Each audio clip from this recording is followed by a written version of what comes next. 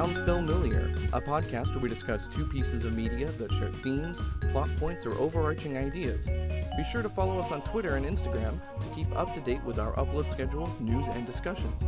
Take your seat, grab your popcorn, and silence your cell phones now. Please enjoy the show.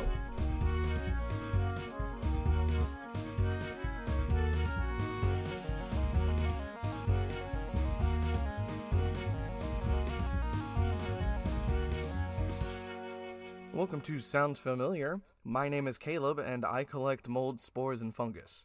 My name is Stephanie, and I'm in the mood for a little vivisection. There is no Justin, only Zool.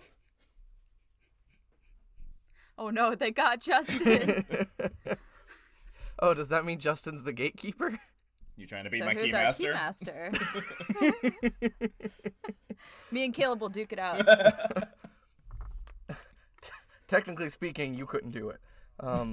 I will try my damnedest, though. Okay. If it wasn't obvious, this week we are discussing two ghost fighting, supernatural busting. Yeah, technically both of them are about people who have, like, ghost paranormal businesses. Yeah, like paranormal investigators. Right. Ghostbusters and The Frighteners, a movie that many people have forgotten exists. Even though it's made by, like, all the same people who made the Lord of the Rings trilogy, which is kind of insane. It's a Peter Jackson, Robert Zemeckis film. Go figure. Peter Jackson going back to his spooky roots. If you remember in our I Halloween know. episode, we talked about his first movie being Dead Alive and or Brain Dead, depending on if you are from New Zealand or not. I have not seen those, nor do I really want to. However, I have recently seen Heavenly Creatures, which I can see sort of the similar filmmaking style to this one. It's a little less zany and a little, well, I don't know. It has its zany elements, but it's a little darker and based on a true story. But none of them seem very Lord of the Rings like, which is kind of funny. But Not really. Yeah. I know. Okay, so let's see. We're still kind of playing around with our new format, so We're going to start off with a quick summary of Ghostbusters. yeah. Okay. All right. It's the 1980s. We're at the height of the Reagan era. Oh boy, are we going to talk about that? I have been watching Ghostbusters for as long as I can remember. Probably from maybe a little too young. I don't know why Ghostbusters had a resurgence at some point in the mid-90s. I'm not sure when the cartoon came out, but that may have had something to do with it. I had an Ecto-1 and some Slimer stuff, so I've been a Ghostbusters fan literally for as long as I can remember consuming media. Wow. It was also the first cosplay I ever made. Nice. Justin? About the same boat as Caleb. Saw this movie fairly young, and then I didn't have the toys or anything, and I wasn't watching it regularly, like right after the first time I saw it, but I rediscovered it when I was about 12, and I have watched it every year of my life since. I never saw it until I started dating Caleb. I wasn't even really aware of it, except for, like, I guess I kind of knew the song. I like the song. The song is great. That'll be the only positive thing she has to say about the movie. That's not true. The thing is, most of the positive things I have to say about the movie, everyone else has already said and says frequently, whereas the negative things don't get said nearly as much. So maybe that's why I seem like I have more negative things to say about it, despite the fact that I do also have positive things. So, well, we'll get into that in a minute. All right, so who's summarizing the film for us today? I will attempt. Justin can supplement. Okay. Since he has the webpage pulled up. It is the 1980s and the height of the Reagan era. Three paranormal scientists are doing something. They've been given grants to work for, I don't remember which college in New York. Columbia. And they get Columbia. Thank you, Justin. They get the stanky boot and decide to go into business for themselves because they have essentially confirmed the existence of the paranormal, of ghosts. So they go into business, busting ghosts.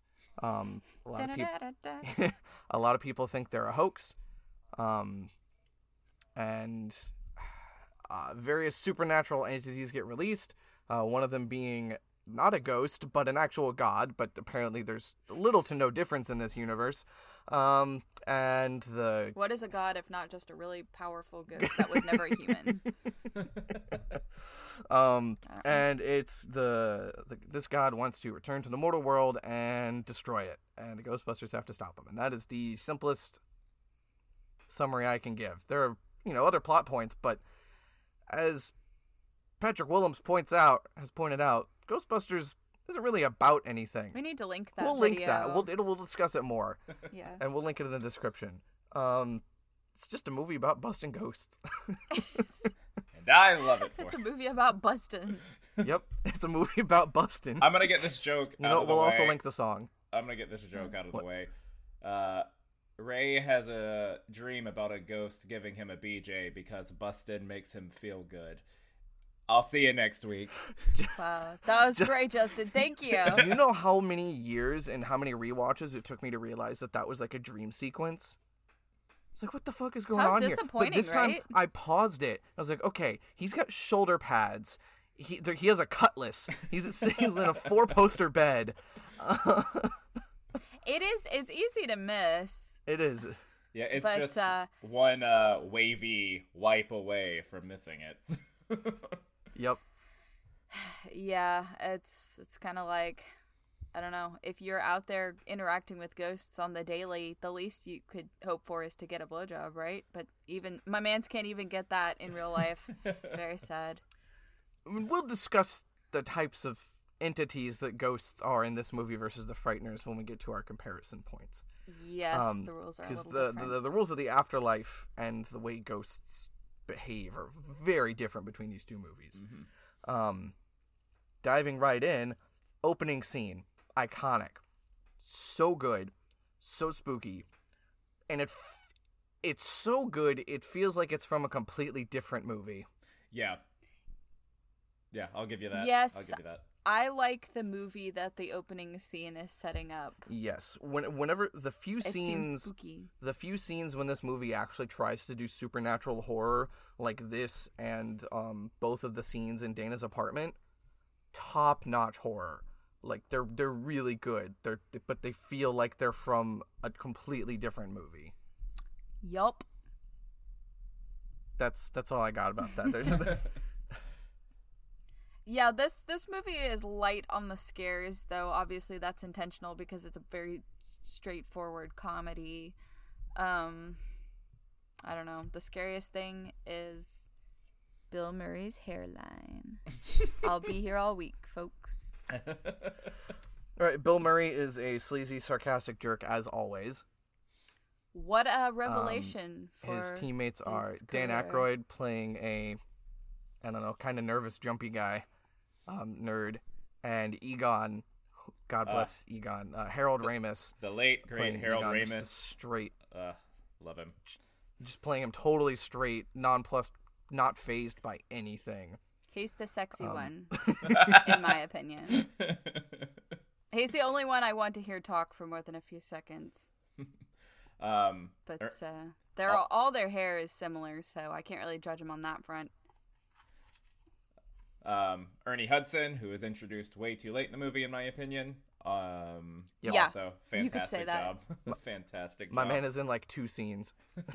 I He don't. shows up to apply for the job, and then it is multiple scenes later before he is seen again. I don't really understand the addition of that character. Like, I would understand if they brought him in early on in the film, but I don't understand adding him at that point, especially when they do so little with him. I know. He's He's, there so he can say that line to the mayor.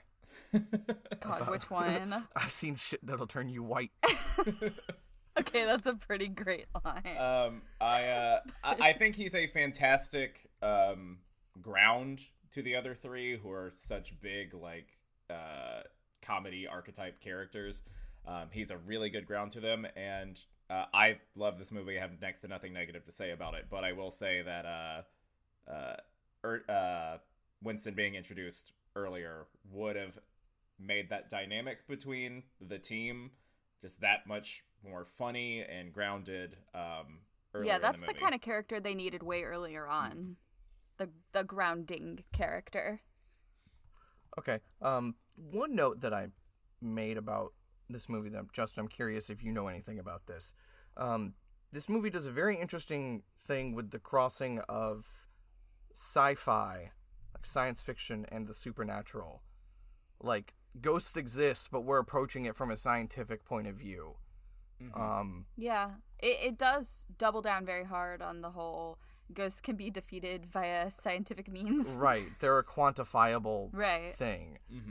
They're a physical, non-physical entity or something. So as opposed to, like, other movies where, like The Frighteners, where they try to defeat the villain by taking their ashes to hallowed ground. Ghostbusters are like, we're just gonna strap some unlicensed nuclear accelerators to our back, and theoretically this will work. God bless Reagan's America. Yeah. So really, you're right. The only reference to this being like supernatural in a religious sense is the scene, which is one of my favorite scenes in the movie, where Ray and Winston are in the car. And they're talking about the Book of Revelations. That's the only time that they even like play with that, other than being like, "Oh, it's an ancient god from Samaria." Like, yeah. I'm just curious as to like the history of this crossover in film. In film, I can't speak to it too much, other than like they were so closely related, sci-fi and supernatural horror, like as far as the people who were into that it was almost destined for them to cross over eventually. But I do know Dan Aykroyd's parents, if I'm not mistaken, were super into like UFO chasing and supernatural investigations. So really? He's always had that scientific aspect of looking at spooky things in his cool. life. Dan Aykroyd's influence is all over this movie, from that to the soundtrack. His love of blues and big band are really influenced. Yeah. The goofy God I love it soundtrack in this movie. Yeah, like the first time they meet the librarian ghost, as soon as it like scares them, cue the big band music as they're running away. No, I don't know, that struck me as fairly unique. Like now, in the modern day, we've got Doctor Who, which I would say fills that niche fairly well. Because Doctor Who does that to a fault. Yeah. Right? Anytime there's a super spooky episode, and you're like, oh crap, there's a really scary ghost. In the end, the Doctor's like, oh, there's this scientific blah, blah, blah, and I'm going to make it go away with my which screwdriver. I'm not the biggest fan No. of. It kills the horror aspect of it. Yeah. But we're not here to bitch about Doctor Who, though. I could do that for an entire episode. Yeah, we'll do that at some point. It is kind of interesting because at that point it's like they might as well not even be ghosts, because they don't really behave the way we generally think of ghosts at least in our popular culture. I don't know. They might as well just be like aliens or parasites or something. Right. The ghosts in this movie don't seem Ghostly. They don't seem very... like, they're not just a floating consciousness. They're more like sense memories almost. Something left over. Like, Slimer was probably the ghost of some fat guy, and the only thing that was left over was his love for food, and so it's just a single... They're depressing. Animals. They're not fully formed conscious entities. That would be kind of interesting if the movie got into that a little more, because that's kind of an interesting concept. And I know some, like, ghost lore does kind of take that approach more, as like not so much that they are a conscious entity or even a soul, so much as that they're kind of an echo of something that was, that it is more of just a force of nature.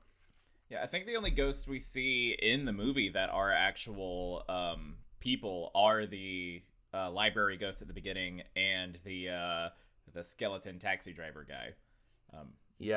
Which is why I wonder why those ones were, and that I don't know. Well, Ray fills us in that there are different categories of ghosts, right? Because they categorize Slimer Do you remember what he was, Justin? Oh He's God. a class 4 free roaming non-repeating vapor or something like that. Yeah, I think you hit the nail on the head. That's something I love in the movie, so you don't question it too much. And of course we're going to now that the movie's however many years old. But all of the techno jargon that they just constantly throw at you, so you're like, I it's love science, it. don't think about it. Like, I'll go check the usual literature, Spates catalog, Tobin Spirit Guide. Like, okay, cool. Or when Lewis Tully is possessed by Vince Clortho, and he is just spewing all sorts of stuff at Egon. I love it. It's like, I tell you, many slurs and Zools knew what it was to be roasted in the belly of the slur that day, I tell you. I love Harold Ramis's character, or not Harold Ramis's, sorry, Rick Moranis. Yeah. I love Lewis so Oh, much. that's okay. He was at his most Rick Moranis-y. I love that Zool possesses Dana, and Zool is like a very sexy demon, and Vince Clortho is a child. I love his movements. He's like slightly hunched over, like with his shoulders forward, constantly looking back and forth, like he has no idea what he's doing. It's hilarious. Like he He's picks like up a a jar of squirrel. popcorn and he's sniffing it. Yeah, he's like a giant squirrel. So good. Now speaking of those two, this movie does something I'm gonna qualify as icky with the two of them. Something Because singular? It's I know, it's- I'm it's a kidding. I'm whole kidding. thing. I'm kidding. Yes. Whereas, like, he's clearly into her, and she's just tries to let him down easy, because, they live right down the hall from each other, and then guess what? Bada boom, he gets to have sex with her without, like, neither of them remember it. She didn't consent, he didn't initiate, but still, it was there, and, like... So the movie is like, haha, see, it happened yeah, anyway. it's like, ah, yep. Yep. Uh, Yep. Is yucky. God, Sigourney Weaver deserves better than this role. I'm not gonna necessarily say deserves better than this movie, because it's not that I don't think the movie is good, but she deserves better than this role, because this role is some bullshit. Okay, let's get Like- into it. Let's get into yeah, let's get let's into talk it. about Dana. Yeah, please, God. She is a strong, self-possessed woman who is in a orchestra, plays in the orchestra. God, Sigourney Weaver just looks like a goddess the entire time. She's so tall. She towers over everyone else around her. And then she looks beautiful. she needs She help. sounds confident. Like, And Bill Murray goes to help her, and like the only thing he does while he's in her apartment is neg her. that scene stresses me out so She's like, much. okay, my fridge is a portal to a horrifying dimension of fire and demons. And he opens it up. He's like, look at all this junk food. Can't. This man, looking the way he does, this man has the, The nerve audacity. to talk to Sigourney Weaver, whatever her name is, Dana. The only thing Bill about- Murray has is what, Stephanie? The audacity. God. I can't. I can't. I really can't. Like, it's not so much that he's a skis ball about it, because we kind of expect that from his character, but it's that not only does he get with her at the end, but it's also not really addressed. Like, it's just kind of, she just kind of keeps talking to him and slowly warms up to him. There's not ever any point where he, like, consciously stops being that way towards her. I don't know. It doesn't work for me at all. Yeah, I don't know. Maybe at the end of the movie, she was just like, well, this guy did save my life and New York and the whole world. So, I mean, I can give him one date. Right, and maybe if she said it like that, but instead it's, I don't know. Justin, I don't suppose you recall if the sequel reveals how long they date. I don't know. 'Cause they're broken up by the time the second one Yeah, starts. Oh, good. it doesn't last. They separate. Okay, to be fair, I don't like when sequels do that, but I'll allow it in this case. I don't like it when sequels ruin nice things from the previous movie, unless there's a very good reason for it, but I'll just be petty in this case, because I don't like them together, so there you go. Justin, did you have something to say? No, I was just taking a sip of my Dr. No? Pepper. Okay, cool. I love Janine. Yeah, Judy's Yeah. fun. She's hilarious. Uh, I ship her and Egon totally. Oh Yes. God, yes, absolutely. They're the best. Yes, that one I'm fine with. I They're love a nice her. nerd I love her couple. monotone like phone interviews. Yep. God. Marge, honey, I don't think he's coming back. Atlantis throwback. I love it when she cares so much about Egon. She's so interested in him. She's like, I'm usually very psychic. I have a feeling that something horrible going to happen to you. Egon, I'm afraid you're going to die. And he just doesn't react at all. I don't feel that Annie Potts gets nearly the recognition No, she deserves I love her. from this movie. She is No, oh my God, that's it's a wonderful. fun role. Yes. When they first move into the firehouse, Dan Aykroyd has some really odd lines in this movie that are hilarious. Like, shh, do you smell that? Like, in the library. And then when they're in the fire station, he goes, does this pole still work? And then he And instantly it slides jumps down it. And like, okay, if a pole is still standing and being a pole, it is working. Like, it does not, it's not like a car. Now we're getting into right? the Like, philosophy of function, Caleb. yes, it is almost a philosophical question. Yeah. Like, if a pole is upright, it is doing it is being a pole. Well, and yeah, therefore it works. It's like what he means is like, is it safe to go but down? he says Yes. it in a funny, With the weird way he way. phrases it. Yeah. He's- Yes. He's such a little kid in that scene. He's just excited to be in a firehouse. He is a little kid throughout most of the movie. Hey, Like I after don't Bill mind his Murray gets character. slimed, Yeah. he's like, "You got slimed. This is great. Actual Yeah. physical contact." And Egon's like, "Save me some." Right, he's the one that he's kind of like the heart of the group because he's the Yeah. one that's super like excited about everything. He's actually in it to be a scientist, whereas Right. Bill Murray is what in is it he even for there for? the I don't even money. know. Yeah, it's not like Question they're making mark? that much money.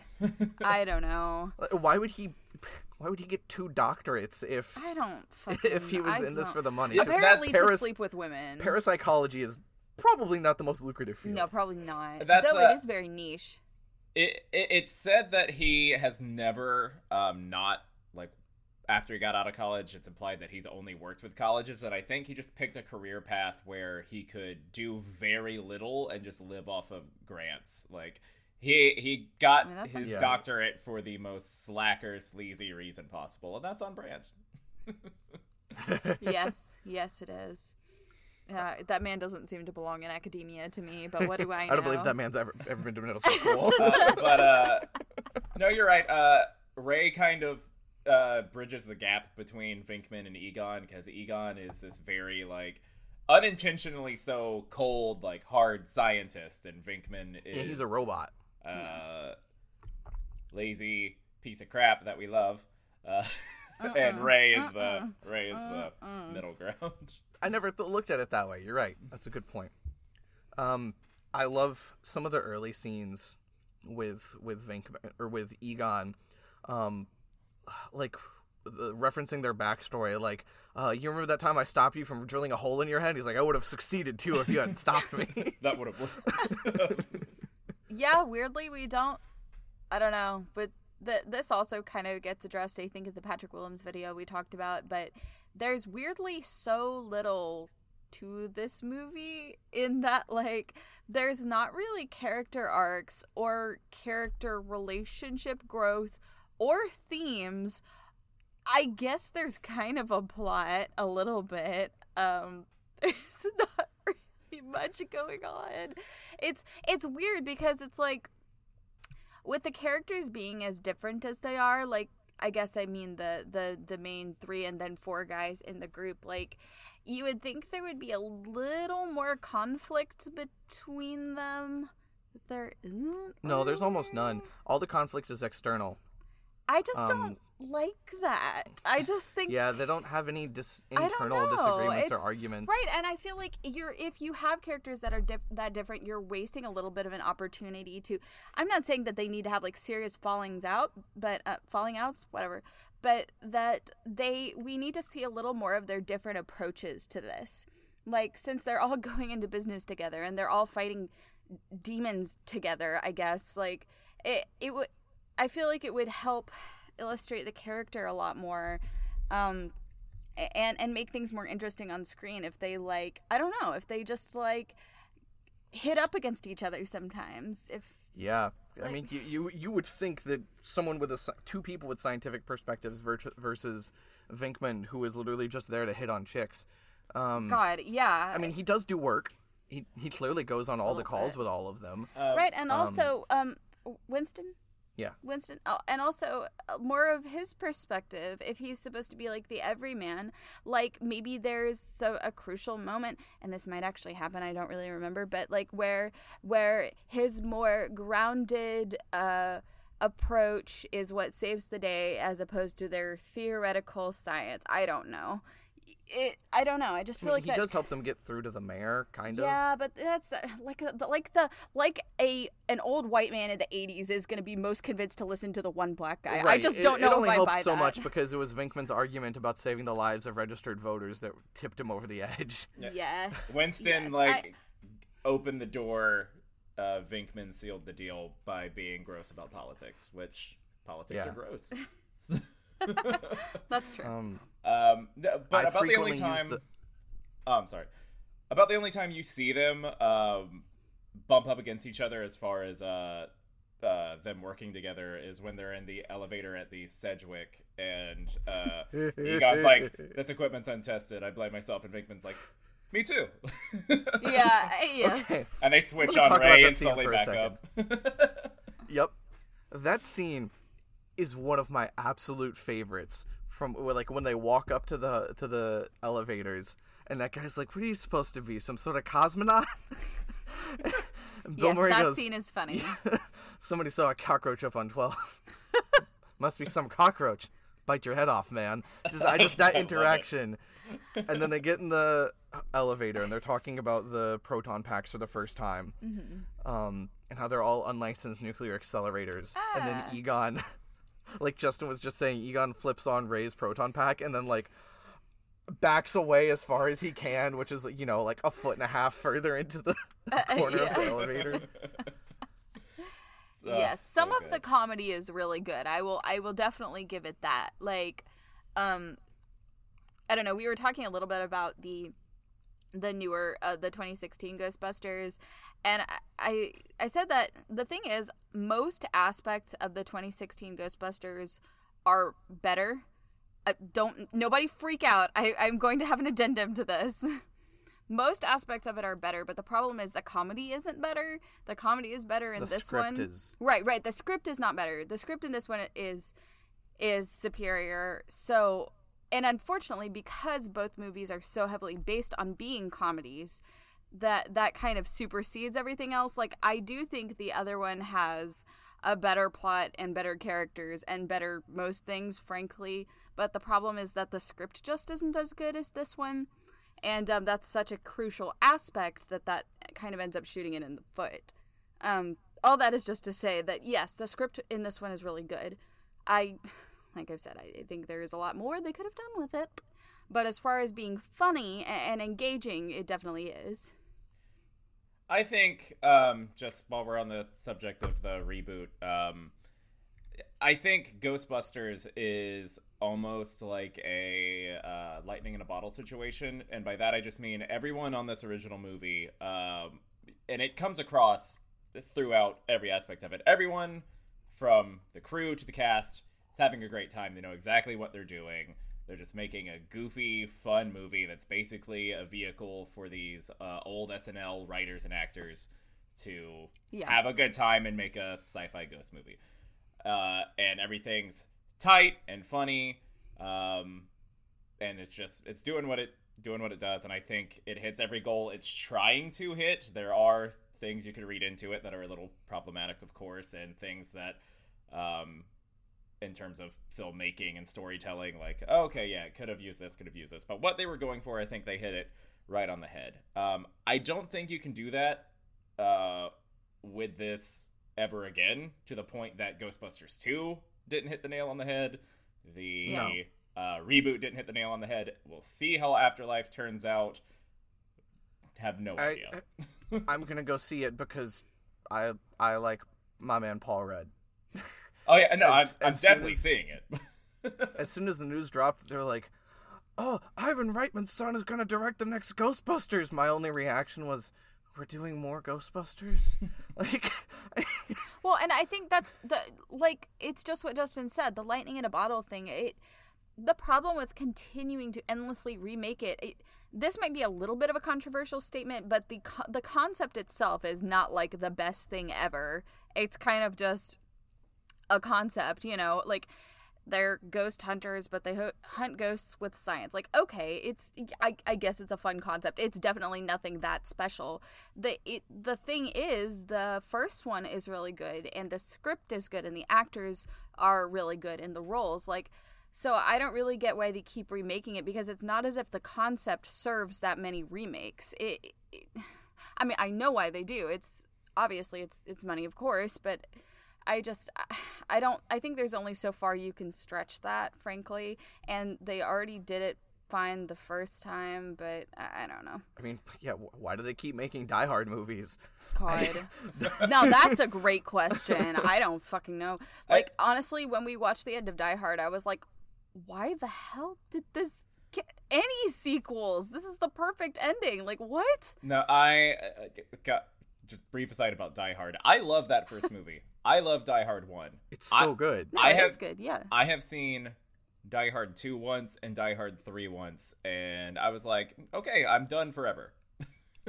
Oh, so you haven't seen the masterpiece that is Live Free or Die Hard? No, and I never will, because it doesn't exist. Only the first one does. Die Hard is the perfect self-contained, never needs to have a sequel action movie. I guess, like, the whole point, like, wasn't that, like, maybe if the guy was like a secret agent or something and there was like kind of the suggestion of more adventures in the future, but the whole point was that he was like a regular guy who had to find his way out of an extraordinary situation. That doesn't merit sequels. That's a perfect self-contained story. Lots of people have probably already said this. I don't know why. If, like, Castaway got a bunch of sequels. Right? Yeah, exactly. Like the Castaway Tom cinematic Hanks universe, sailing around the world for some reason and just getting marooned on various islands. Hold on. Let's not sell this idea short, Tom Hanks. You know what? You know what? Hold on. That sounds exactly like the Taken series. People just keep taking this dude's family. No, I know. No, it's the same thing with Taken, and that's funny because Taken and Die Hard. Hey, pairing, huh? Anyway, the thing about those is that in both situations, the protagonist gets sucked into it because a family member is put into danger. That makes sense. That's a relatable motivation. But the thing is, once you're done with that, there is no reason for that story to continue because you've saved the person that you saved, and that's all you ever wanted to do, and you go back to your regular life. Hold on. I haven't seen John Wick 2, but do the bad guys kill the dog he got to replace the first one? No. What? No. Please, God, what? No. Oh, Stephanie, are you unaware that the plot of John Wick happens because his dog gets killed? Yes, I know that. I thought you were saying that 2 dogs get killed. No, Holy I was shit. making the joke that it just keeps Okay, happening. yes, okay, God, that's awful. Don't even say that. The John Wick series shows action movies how to have sequels. That's all I'm saying. All of those movies are great. I have heard, from what I've heard about that one, I've gathered that the sequels are actually justified by like the events of the first one, if I'm not mistaken. Now that is fine with me. I do want to watch the John Wick movies at some point. I just am really hesitant about that first half hour. Whatever. I don't know about that one, Chief. Well, we'll find a way around it.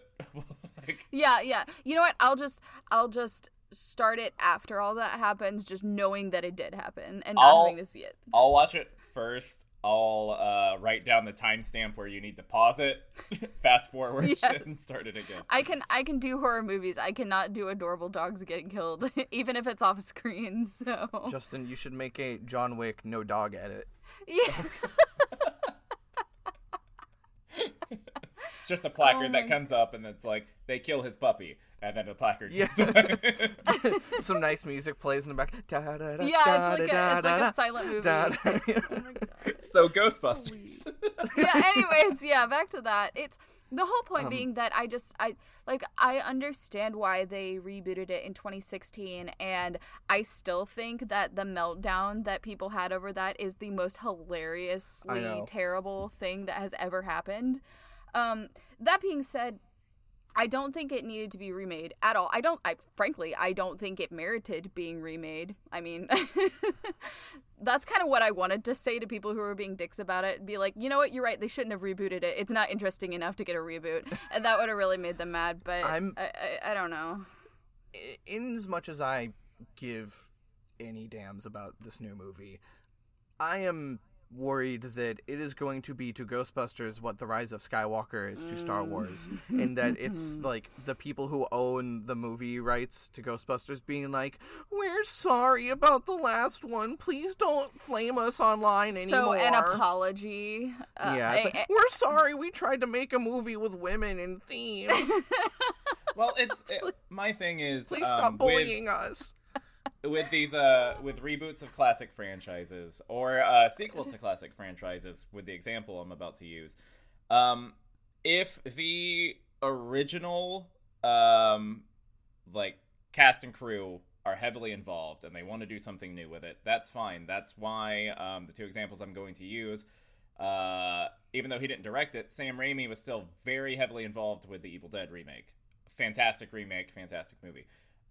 Bill and Ted 3 came out this year, and I would have written that movie off entirely if it wasn't the original writer, the original director, like the whole original crew from the first two movies coming together and doing it. That I'm fine with. If people want to go back and revisit their old properties, that's fine.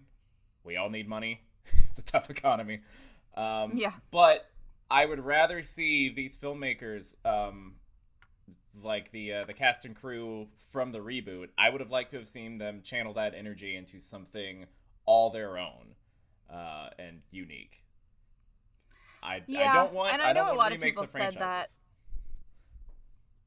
Yeah, that's the thing. It's that for me, the reason I am not a fan of most of the remakes that get done is not out of any sense of the sacred. I don't give a shit about that.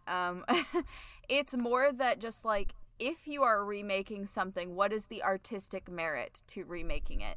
Now, I will say that I think that the Ghostbusters remake had, frankly, more merit than a lot of remakes that get done, because at least it tried to do some things different. Like, it didn't have the exact same plot. And it gave us new characters. Yeah, it obviously gave us new characters with a very different quality that a lot of people were mad about. I love Holtzman. I love Kristen Wiig's character. Yes. It's just, the script is uber right. cringy. And it's like, it didn't feel like there was a really a vision for it besides, just having SNL people do funny shit, which, to be fair, was also the whole thing with the original. But it's like, if you're going to do a remake, at least have a point in doing it and like do something different. I mean, that's the issue that I have with all the Disney live action remakes, which I would love to talk about at some point on here. It just feels like there's no vision, It's just like, at least do something crazy, like kill off a character that wasn't killed off before, right. or change the plot in some wild way. As opposed to like The Lion King, which is same story, same characters, right, but we're gonna make it uglier and with worse voice performances. Yeah. So what was gained here other than $1 billion? Yeah, I think we just answered our question. But yes, my point being that I don't love the original Ghostbusters, and I also don't love the remake. I do think the hatred for the remake is embarrassing and overblown, but I also don't think that there was any point to remaking it, so I guess do without what you will. Stephanie, are you telling me that fans, especially of franchises from their childhood, can be toxic? What? I would never insinuate a crazy wild thing like that. You mean especially not ones that are male-dominated, right? And from the 80s. No, now you're just talking nonsense. And no one would ever make a movie as an apology to a prior movie that upset some people. I have one more nice thing to say about Ghostbusters. About Star Wars. Oh, it's coming. It's No, coming. no. I'm not talking about Star Wars on this until we put up a Patreon and people pay us money to listen to it. We're doing it next month, remember? The pairing I told you about? Okay, that's fine. I'll make an exception for that. Coming soon. I had one more nice thing I wanted to say about Ghostbusters. Yeah. Yes. The practical effects in this movie just constantly blow me away. I love it. The cards in the library flying out of their shelves. The books going from shelf to shelf. When the eggs on Dana's counter pop out of their shells and then start frying on the counter. That is the grossest shot in the movie, when the egg is just like bubbling out of the shell. I don't know why it like makes me sick a little bit. What, you don't like a bubbly egg, Justin? The arms that rip out of her sofa horrifyingly. Yeah. While it's moving, there were 3 arms. There were at least 2 people in that sofa while it was being dragged along the floor. I don't know how they did it. At the very end, when Dana and Lewis are encrusted in roasted dog carcass, what is that stuff made of? They start tearing at it. It looks like stone, but there's no way it's actually stone. I don't know. What is the marshmallow fluff stuff made out of? Is it just a ton of shaving cream? I believe, yes. Inquiring minds want to know. I if I'm not mistaken, I believe it is just a shit ton of Barbasol. Okay.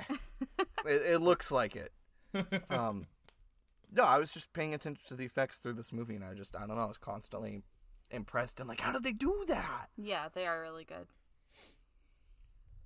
All right, do we have any final thoughts? Justin, any notes that we didn't cover? Look, Stephanie? it's Ghostbusters. It's your thing, or it's not. I will forever love this movie. I watch it every year. It is comfort food. It is the fried chicken of movies for me. But guys, wait, we didn't talk about the Reaganomics. Moving on. No, I wanted to. Justin did some math. Justin found Ray mortgages his parents' house to pay for their startup costs, and Justin did the math on. Well, okay, so God, I do this from time to time. I get fixated on something when I'm bored, and I just piddle around and find out. Egon piddle around and find out. Yeah. It's like the inverse of fuck around and find out. Ray mentions that the interest rate on his loan is 19%. Egon says that the interest alone on the first 5 years is $95,000. So I did the math. Most home equity loans are for a 20-year period. If 5 years is $95,000, that means his house that he sold is $2 million, is what the bank gave him. Wow. Which actually so explains he comes from money. That explains how he was able to pay for all of the shit that they end up using. The car, the highly, highly expensive proton packs, all of that. Yeah. So it checked out. I was very impressed. And that's $2 million in the 80s. Yeah. Oh, okay. Yes, to be fair, when I was talking about Reaganomics, I wasn't talking about finances so much. I was talking about the, shall we say, lionization of the private sector. I know. You've never worked in the private sector. I have. They expect results. Oh, yeah, that was super funny. It was, those egghead academics that you don't have to provide results like the red-blooded American working man or something. I don't think Caleb was meaning that for a conversation about economics. I think he just wanted the audience to hear that I am a giant dork. Yeah, I just wanted to segue into picking on they Justin. already knew that. Am I right? But I do have to say, I don't know what it is. This isn't the only movie that does it. Even things as recent as the Simpsons movie in 2007 do it. Making the EPA the big villain. Which I'm sure they're a big government agency. I'm sure some terrible, terrible fucked up shit has happened. But oh no, environmental regulation is bad. I swear, the 80s and 90s, would have you thinking that the EPA was out to get you personally instead of being the environmental protection Instead of making agency. sure that toxic waste wasn't Yeah, dumped into rivers. Exactly. The way they make this, the fucking whatever his fucking name is. Walter Peck. Yeah, the like heel of every joke, and he's just a humorless asshole. Oh, we hate him so much because he's checks notes in charge of protecting the environment from you fucking weirdos. Ugh. Justin, have you ever watched Ghostbusters on TV? Surprisingly, no. So you're not familiar with the TV version of the Dickless joke? Oh. What? You've What's the told me, TV but I version? forgot. So in the scene in the mayor's office,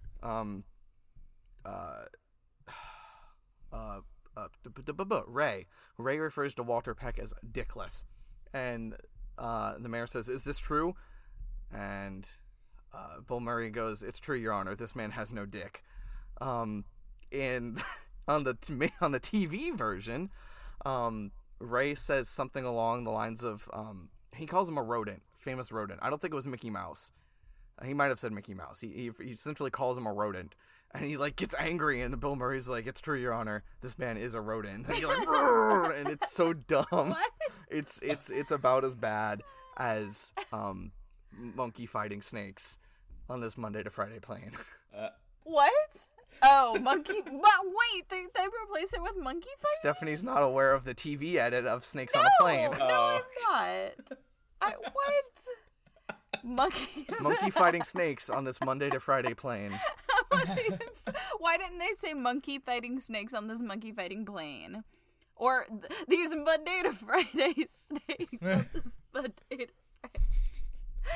Oh my god. I don't know why that's so funny to me. I think that's a good spot to take a break, don't you guys? Yeah. Let's go ahead and do that.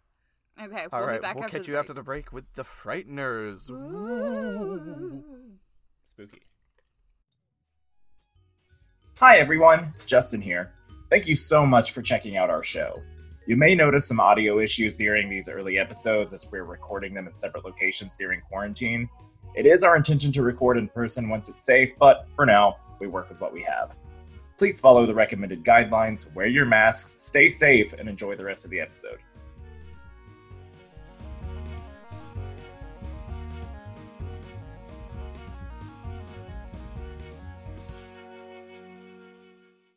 Welcome back from our, potentially for you, very short break. Yeah, and probably. we're going to talk about 1996's The Frighteners. How many of our listeners do you think have actually seen this movie? Like, Not as opposed many. to Ghostbusters? I don't remember when I first saw this movie. It was sometime within the last 10 years. My parents have owned the DVD for as long as we've owned a DVD player, so like 1999 probably. I was always vaguely aware that we had it, and I think my mom liked it, but it wasn't until, I don't know. I'm not sure when the first time I watched it was. Like I said, sometime in the last 5 or 10 years. Yeah, I think you I and I like it. watched it my junior year at Vanderbilt, because I remember sitting on my dorm room bed with you and watching it. Did I bring it? I just bring a bunch of Halloween I movies to think watch, probably. so. That's probably what it was. That is in my memories, so I'm pretty sure that's when we watched it the first time. Okay. Yeah, it is. Huh. This is the third or fourth time I've seen it. This would be the third time, because we watched it at Vanderbilt once. We watched it After the hurricane. after the hurricane, around the same time that we watched Dracula, and then we watched it just a few days ago. I guess it's my third time. Mhm. Justin? Second time for me. I didn't watch this movie until I was in college already. And I was tangentially aware of its existence for a long time. And then just one day in college, I saw it was on Netflix, I believe, and I was like, well, this seems like something I need to have seen. And I watched it. And it was not. And This is not seminal viewing, people. it is something. So then I watched it again today. I enjoy Oh, you just watched it today. Okay. It is. I don't even. This movie is such a hot mess. I just don't even know what to. Why don't I give the plot summary? Yeah, go ahead and before do we- that. Sure. After a car accident in which his wife Deborah was killed and he was injured, Frank Bannister developed psychic abilities, allowing him to see, hear, and communicate with ghosts. After losing his wife, he then gave up his job as an architect, letting his unfinished dream house sit incomplete for years, and put these new skills to use by befriending a few ghosts and getting them to haunt houses in the area to drum up work for his ghost-busting business. Then Frank proceeds to quote-unquote exorcise the houses for a fee. But when he discovers that an entity resembling the Grim Reaper is killing people, marking numbers on their forehead beforehand, Frank tries to help the people whom the Reaper is after. Mm-hmm. Yeah, that's I'd say that's pretty. Yeah, it doesn't really get into all the other stuff. That No, happens, like there's that's a the premise. Yeah. There's a mystery, right, which right. I think this movie does its mystery pretty good. With the slowly doling out details. Justin's making a face. I can't tell if that's at my statement or if he's just wincing. No, my internet's starting to get shitty, but I'm still with you guys. Okay. So let's just keep going. Please, internet, stay with us. The mystery, like, I feel like, I don't know, because it's very obvious who's killing people as soon as you get the story, with, what's his face? Jake Busey, killing people. It's like, oh, okay, so he's the reason all these heart attacks are happening, and it's like, when it's revealed, it's like, oh, well, yeah, of course.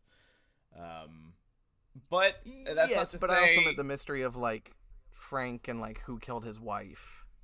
Mm-hmm. Well, see, I don't know. I'm with you, and I'm not saying it's done bad necessarily because it's so telegraphed, but it's like, oh, okay, yeah, he killed everybody. Frank is very upset about the numbers on the head. That's a thing that happens when it dies. He's so upset, or when people get killed, he's so upset because it has some personal relationship to him, because he thinks his ghost friends did it, like, to mess with him at the beginning of the movie. So when you put all that together, it's like, oh, okay, yeah, that's what happened. And it's still fun Just to watch. Making me feel dumb. But it's fun to watch, but... There aren't a lot of alternative options opened up, is the thing. No, but it's like every time I watch it and like Dammers shows up and starts giving the story about Frank and like his wife's death, I'm like, did he kill his wife? I'm like, I don't know. Maybe I'm just a moron. No. Okay. The first note This movie aged much more visually than Ghostbusters, even though Ghostbusters came out 12 years prior. Because it doesn't use nearly as many practical effects. This movie has very early CGI. Yes, and a lot boy, of it. does it look woof. Thematically, I think it fits in with the whole 90s spooky oeuvre that we've been doing, but seems rather forgotten as part of that canon. Interesting point. I'm not sure why. I'm not sure if it's the relatively low quality, forgettableness. I'm not really familiar with that many 90s spooky movies. Well... Do you want us to show? Yeah, name some. Okay. Adam Stanley 1 and 2. Okay. Justin, when did Beetlejuice come out? Was that the late 80s? I believe Beetlejuice was 88. But still, Okay. it can count in that realm, late 80s. Similar time through period. 90s. Same 10-year span. Casper, Hocus Pocus. Casper. A lot of these I haven't seen, but yeah. All of Tim Burton's career. When did Edward Scissorhands come out? Yeah. A lot of Tim Burton stuff. I believe that was early 90s. That feels early 90s. I just feel like there were a lot of quote-unquote like Tim Burton-y spooky movies that came out in that decade. Yeah, this does kind of seem to fit into that. I almost said tonally, but I don't think this movie even knows what its tone is, so... Well, it's spiritually, maybe. It's crazy that this movie is so forgotten, and not even considering its own merits, but just like directed by Peter Jackson, produced by Robert Zemeckis, starring Michael J. Fox. Score by Danny Elfman. It has everything to make a huge blockbuster, and it's just no one remembers this movie. I've never heard anyone bring it up in conversation. It's... Mm-mm. I don't know. I don't know what someone would really latch onto about this movie. It's not even that I think it's a bad movie so much that I think it's kind of a forgettable one. Like, before I watched it this third time, I had seen it twice, and still, watching it the third time, I could not remember most of what happened in it. Like, I just forget it every time. Yeah, I'm with Stephanie. Like, You know? and every time Special Agent Milton Dammers shows up, I'm like, oh, right. Why are this we doing guy. this? Yeah. Like, let's talk about Dammers for a second. I don't understand Because this he character. is a weird motherfucker. Now that seems to be Yeah. intentional, but his role is also weird. His role is incredibly strange. He comes in about, halfway through the movie, and is just there being weird and odd and creepy, and has it out for Bannister. That's pretty much all there is An to it. architect whose name is Bannister? Come Ah. on, guys. Hey. He's just like, he has Now a I thing feel about dumb. women yelling at him. It's I know. like, it's just Which he a gets over weird pretty. character. He gets over that pretty quick. His fear of women, because he's real rough. With oh god, what is her name? Lucy. I didn't Later. even remember that. You That was a remembered her thing, name is so- Lucy? It's more than me. Although he did watch the movie today. Yes. Mm-hmm. Yeah, I don't really know what the purpose of that character was, other than to like deliver exposition, I guess. Yeah, he delivers exposition about Frank's wife's death, and I don't know, is there to provide some tension about whether or not she'll be able to bring him back from his coma in time or not. Yeah. That other than that I don't really know. It's there is a lot of movie has time for this going on here. A lot of like, why are we doing this? What is this ad? Yeah. Which I'm glad he's in the movie, if only because him being there makes the third act actually have some tension to it throughout the whole That's thing fair. from the minute Frank is frozen till the end. He adds a lot of pressure that wouldn't have been there otherwise, and so his character was necessary. They just did too much and not enough with the guy. Too much as far as like, let's just make him a weirdo, and then not enough as in like story things with him. He was just kind of skulking around. No, I agree. I was going to say, since we have been talking about how unfamiliar this movie is, we maybe should elaborate on the summary a little. Yeah, maybe we should. Yeah. So, like, from the point that there's a Grim Reaper figure killing people,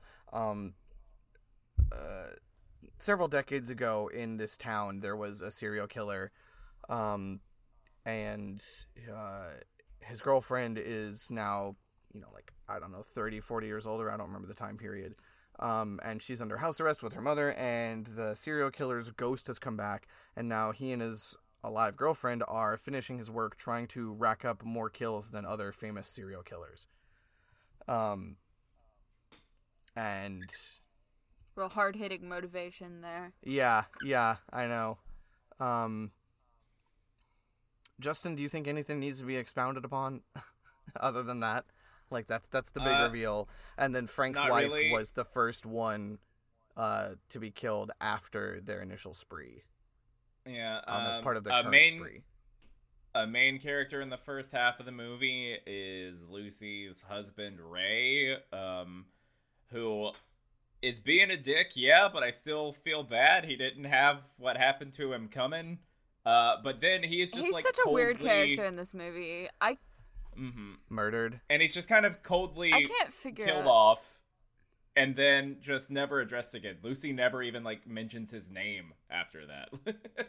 Well, that's not true. There's an entire Well, scene where they have the three of them have dinner together. Well, no. I meant like Well, yeah, there is- after he storms off in the restaurant. After his that's ghost the last is time killed Lucy off, talks yes. about Ray. Yes.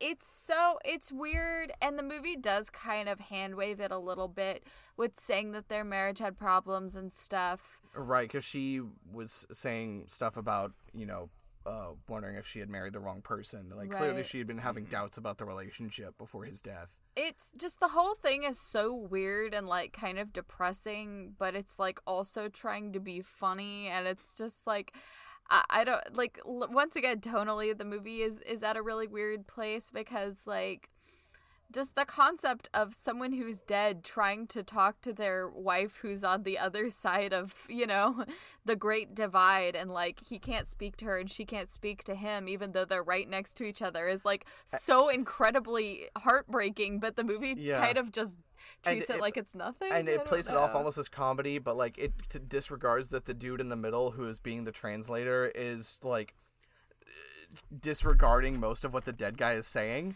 It's so awkward. I like there's definitely like potential for comedy in that, and the movie hits on a little bit of it, but it never quite gets away from being kind of weirdly depressing at the same time. The only time that Frank tells the truth about what Ray is saying to his wife is when Ray asks him not to tell the truth.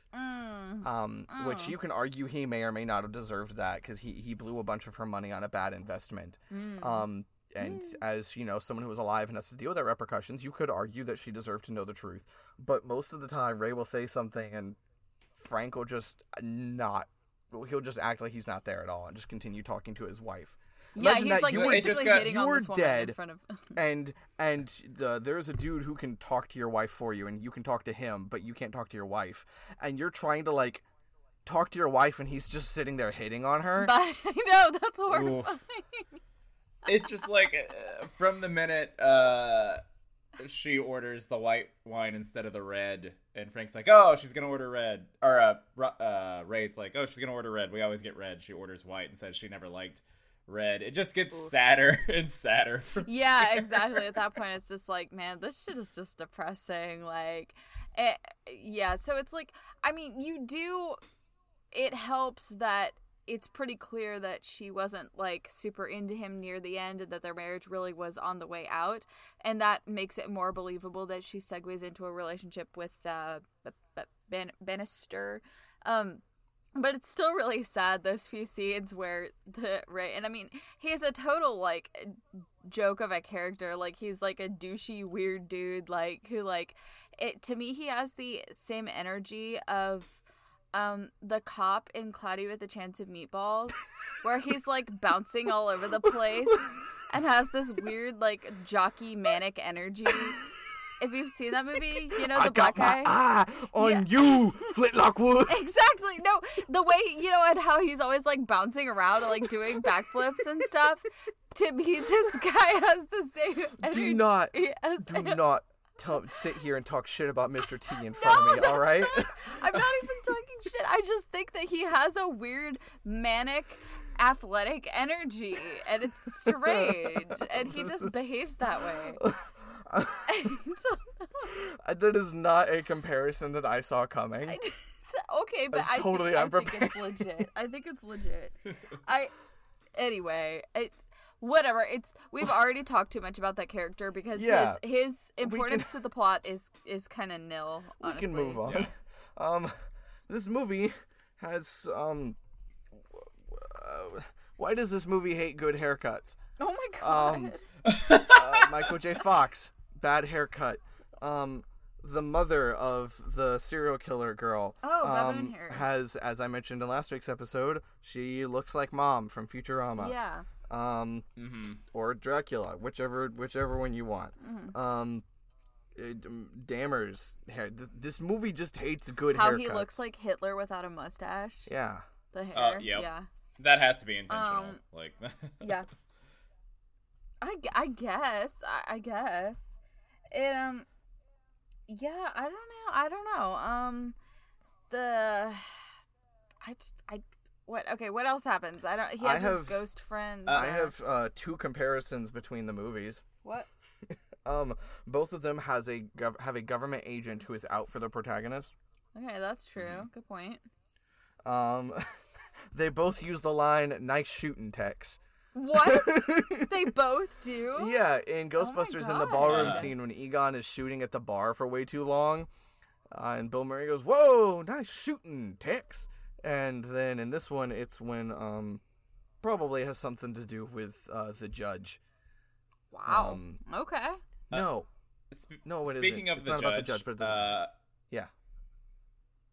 Speaking of the judge, who I thought his character design was fun, and spooky. I liked him.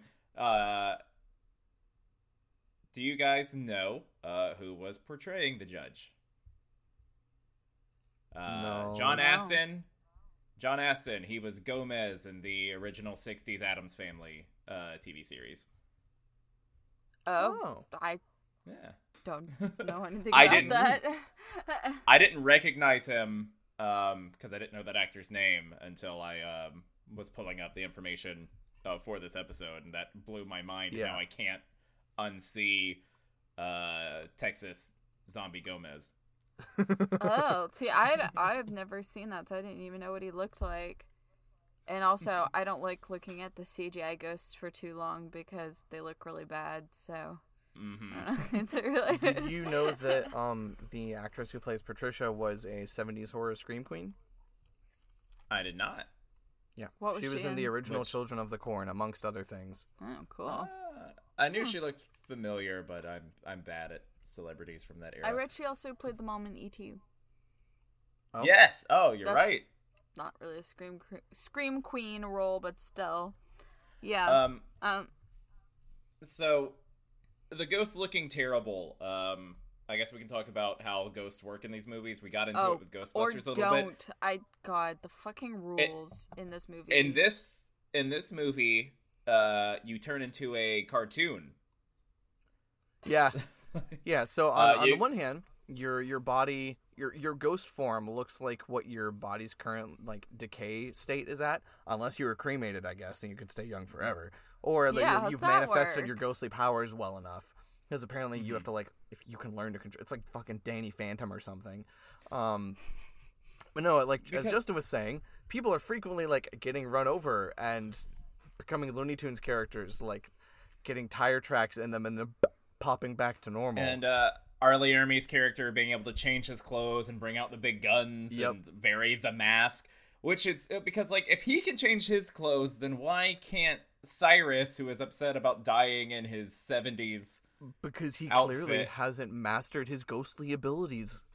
But they're It's- never shown working on them or explaining how you can master them or who has and who has. All of the rules in this movie, like, normally I am not one of those people who get super CinemaSins with the rules of movie universes because I don't really care. But, like, if it's going to be this blatant, I'm going to care a little bit because...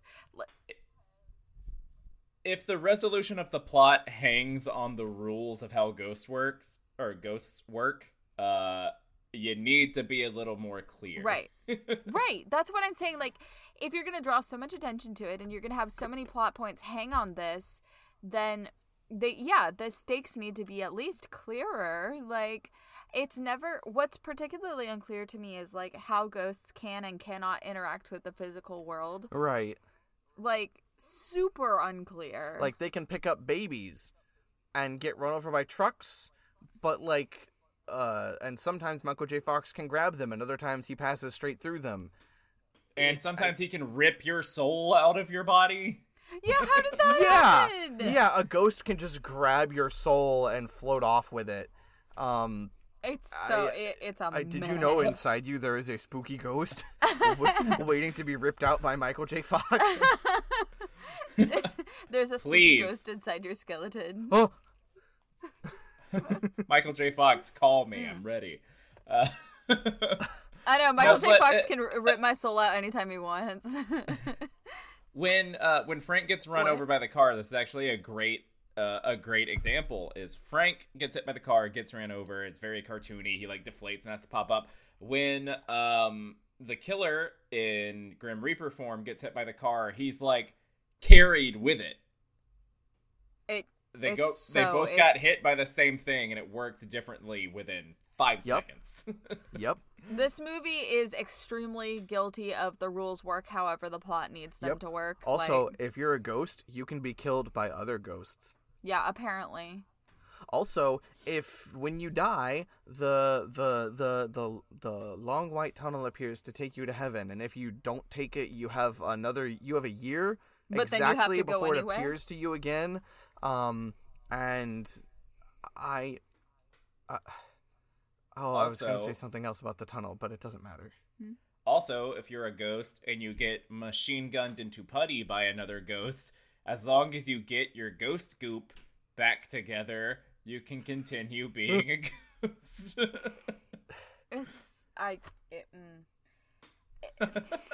Right, like when what's his face, Jockman, Ray, Yeah. when he gets like shot, I guess. What is it? He Shot? gets no. Ray doesn't get shot. He like his ghost form gets like Oh, right, it's like it's a not Ray shot. suit gets dropped on her car. Yeah, like he rips his ghost face off, then takes his ghost skin Yeah. and drops the ghost skin on her car. Yeah, how the fuck I does don't that know. work? He How ripped the- his ghost bones out of his ghost body. The less time you spend thinking about the quote unquote rules in this I know. movie, the better. It's best to just go in and be like, whatever happens, just fucking happens. Let's see what my next note is. Yeah, for real.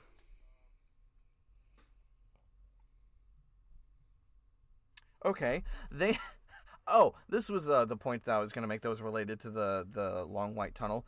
You can be forced to take it. Like, so they decide that they have to get Jake Busey's ashes to hallowed ground, because spreading them on a hallowed ground will like force his ghost to go to the afterlife somehow. Well, I also, think- why? No, hold on. Why? Why would they specifically decide that they have to go to the chapel in the old abandoned hospital? He said any church, any chapel. Why would they go to that one? Are there no other churches in this town? I refuse to believe that. I had just assumed that it was on, like, near the property at least. It was, like, the nearest place. Because if not, boy, is that stupid. Yeah. I mean, even if it wasn't the closest, I have never lived in a town where any given church was more than a couple blocks away. This is godless New England, though, Caleb. Come on. Duh. New England was founded as church colonies. Yeah, I mean, there were Puritans once upon a Yes, time, thank you, but Puritans. now... I can't remember, did they drive or walk there? I want to say they drove, but it may not have shown. I thought they were, like, running out of the house. I have no idea. If This you look movie's for a any kind mess. of logic in this movie, it Oh, I have a question that you're not going to be able to answer. Uh-huh. So Frank has 3 ghosts helping him, right? Yeah. They haunt houses, and Frank shows up, and people pay him money to make the ghosts go away. Why do those ghosts help Frank? I was Do wondering they that just too. do they just like him that much? Yeah, what do does they he just have like on hanging them? out with him?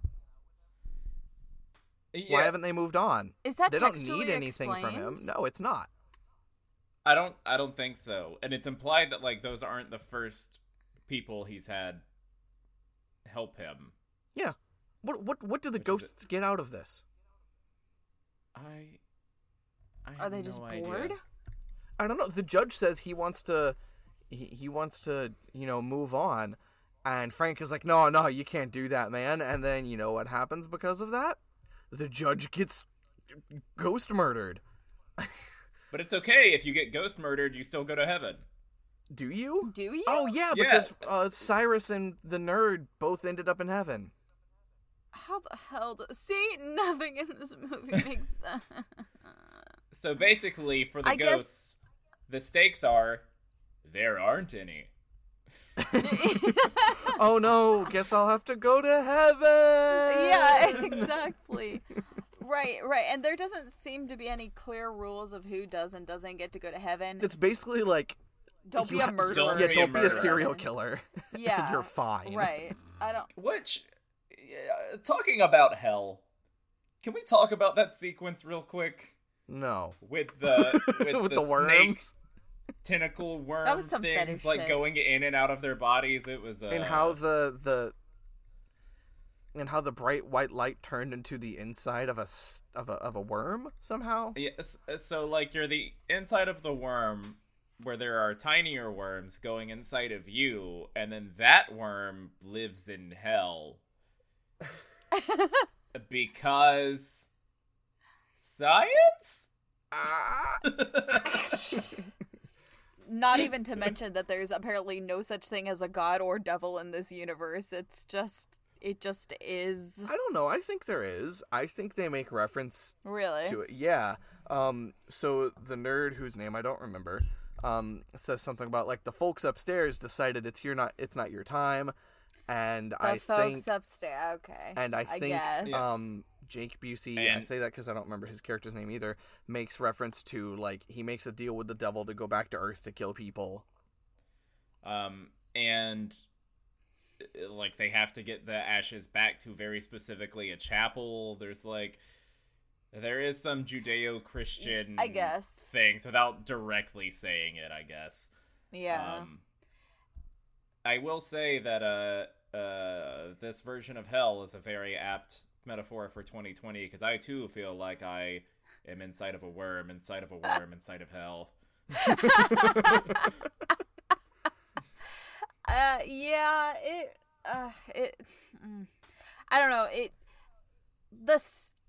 I think the stakes would feel a lot higher for me if I knew what the fuck was going on at any given point. You know what? I will say some things about this movie that I do and don't like. I know we kind of did that last week. Do it. We forgot to do it. Never mind. I was going to say we forgot to do that for Ghostbusters, but we were doing that constantly throughout the whole discussion. So, Stephanie. I do like Michael J. Fox. I always love him. I think, honestly, I didn't really see it before, but weirdly, it was watching this movie, which I don't really like that much, that made me be like, damn, I love me some Michael J. Fox. Like, She's been converted. whatever. She has been converted. I don't know. He has this energy that I love find his really manic charming. energy. Yeah, exactly. Uh-huh. Like, he always has this, like, how did I describe it on Twitter? Bold yet nervous. Like, it's always like he seems like he's ready to just like jump in and do whatever it takes, but also he's like really anxious about it, and like his eyes are constantly darting around, and he like looks a little unsure of himself. Like, I don't know, I just think it's charming. Like, and Love it's him. weird because like you can tell in this movie that he's like in his 30s now. Like he's you know, definitely a lot older than some of his famous roles, and yet he still has that really like boyish look, which I don't know, it's cute. I like it.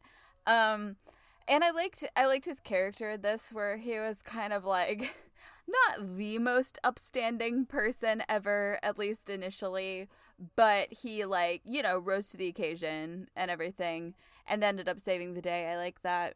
I also liked fucking what's her face? Lucy? Yeah, I liked her. I you know, contrary to the last movie we talked about, I never felt that she was treated in a really like weird sexist way. Just mostly she was just like a normal character who like did things and said words. Like, the bar is kind of low, but I don't know, like I liked her. And some of the comedy lands. That's a big sum. A lot of it doesn't. Mostly because, like, once again, the tone is so weird in this movie. Like, it's so slapsticky, but also there will be this really dark shit going on. I don't... It moves back and forth like the Mummy does, but the Mummy does it better. Right. And this stuff gets, like, actually dark. Like, not just, like, mummies coming back and, like, menacing people, but, like murders and stuff, and, like, you know... people in a mental asylum being shot in their beds. Right, exactly. Like, some dark shit. And but then of course, what's his face, Busey guy, he has like the most crackhead energy I have ever observed in a single human. Well, Insane. he is a Busey. I am sure they're great people, but I cannot stand looking at them. They just scare me, like, viscerally. Just looking into his eyes is like shaking hands with the devil. I don't know. It's weird. So you're saying great casting. Yeah. I don't know. I guess he was a good casting for that role. I feel like he's a little too silly, weirdly, as a character to be a convincing Grim Reaper sort of figure, but whatever. What do I know? But that kind of brings me to the thing about this movie that I really don't like, which is a little less on the nose than the tone issues, and that is what's her face, the girlfriend. Patricia. I do not like this twist. I do not like this subplot. With the mom. Yeah, to me this is more of a meta reason that I don't like it, but I don't know. I find the whole twist that it's like all along you're supposed to think that like she was a victim and like, you know, she was a teenage girl who was manipulated by an older man into a sexual relationship and all this stuff, and now she's living with a mom who, for better or worse, clearly doesn't treat her well. Like, even if she is a bad person, like the mom clearly is you know, not very kind to her. And then the big twist is she was just super evil all along. Like, I don't know. That doesn't really work for me. Yeah, there's a whole thing where, like, Lucy wants to help her because she thinks her mom is holding her there against her will. And you kind of agree with her because it seems like the mom's being too harsh, blah, blah, blah. Quick reminder that it was the state's decision to put her under house arrest, not the mother's. Right, but they so treat it like a null and situation void. she can just leave whenever she wants. Right, Lucy is like, come can't. live with me. And I'm like, this was an order from the governor, okay? This wasn't the mom's decision. Yeah. That's just kind of ignored. And yeah, it's totally ignored. And then the big twist is that, oh, the mom was right to be like that all along. I know. I don't know. I just find it really unsettling, like... And once again, this is kind of me bringing my real world bias into it, because I'm very invested in like criminal justice reform and prison abolition and all this stuff. Like, I recognize that I'm kind of projecting onto it, but I don't know. Maybe like the reason I don't think the twist really works on like a storytelling level, not really affected by my personal bias, is that if you start out with the assumption that she did something evil anyways, which the movie kind of does, like it kind of plays around with, oh, you know, how culpable was she? But you're still kind of meant to believe that she was involved with the murders. If you're starting out with that assumption, it's not really that effective of a twist to be like, to just remove the doubt, you know what I mean? Like, if you're already starting out like she probably did something bad, and then you just go, yeah, she definitely did something bad. Like, I don't see that as an effective twist. I think it would be more effective if it was a character who everyone believed was a good, innocent person, and then the big twist was, no, it was actually her who was the evil person. Like, but the way this one works is basically like this child, essentially, who was in a relationship with someone who was definitely too old for her and was probably manipulated a lot, and then has been under house arrest most of her like entire adult life, is just super evil, and there you go, that's the twist. Like, I don't know, that's so weird and depressing to me. I don't know, I don't really like it. You're led to believe that you know, the mom is actually the evil one, and then when you find out that's not the case, don't get me wrong, she absolutely doesn't deserve what happens to her with her daughter, you know, stabbing her to death. But also, like, you very clearly have a mentally ill daughter, and you did nothing to get her any type of therapy or support. Yeah, like, it's so what did you weird, think and was gonna happen? Right, and it's like, did the government not mandate some kind of... I mean, this was the 90s. Who even knows if how good things were going at the time? Yeah, the whole thing is just like, I don't really know what I'm supposed to feel here, you know? Like, am I supposed to just be like, I knew that teenage girl was a murderer the whole time? Vindication, like...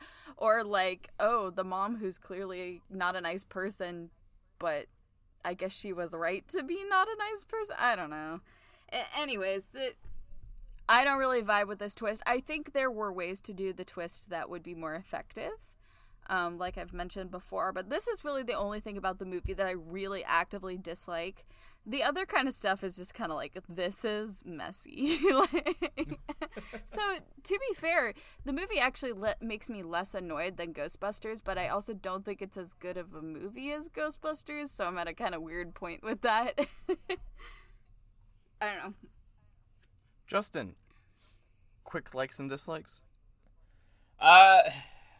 We already talked about Michael J. Fox to death, so I'll leave that one be, though that is a big reason why I think this movie works. Yes. I'm just gonna sum it up like this instead of giving specific points. This movie has a lot of like dressings and trappings of things that would totally be my shit. I love spooky movies. I love good comedies. And when you can make those two work together, it's one of my favorite things in the world. I just think this movie did a few things right and a lot wrong. Yes. And that's why, like, if after listening to this you're like, okay, this movie sounds wild, I need to check it out, I recommend giving it a watch, not because I think you're gonna like walk away being like, man, that was a good movie, but it's just, it is unique to what it is. Yeah. There has not been another Frighteners. Yeah. No Frighteners 2. And for better or worse, probably for the better, there hasn't been another one. It's just no Frighteners reboot. It's very confused. And it doesn't quite come together well, but there is a lot of charm buried in it. I will give it that. Yeah, I think it's a fun watch. Like I said, I wouldn't say I dislike it so much as that every time I watch it, I'm like, I just don't know how to feel about that. But it is madcap for sure, and just wacky shit going on the entire time, and pretty entertaining. So I'll definitely give it that. Would you guys like to move into our discussion questions? Yeah, let's go ahead and do it. All right. Let's discuss how each movie handles the afterlife. Oh boy. As we mentioned previously, in Ghostbusters, ghosts are more of an echo of they're a fraction of a consciousness. They're a singular aspect of an entity left behind to continue doing what it did in life. In The Frighteners, they're just that person, but a ghost. Dead. It's you, but without a body.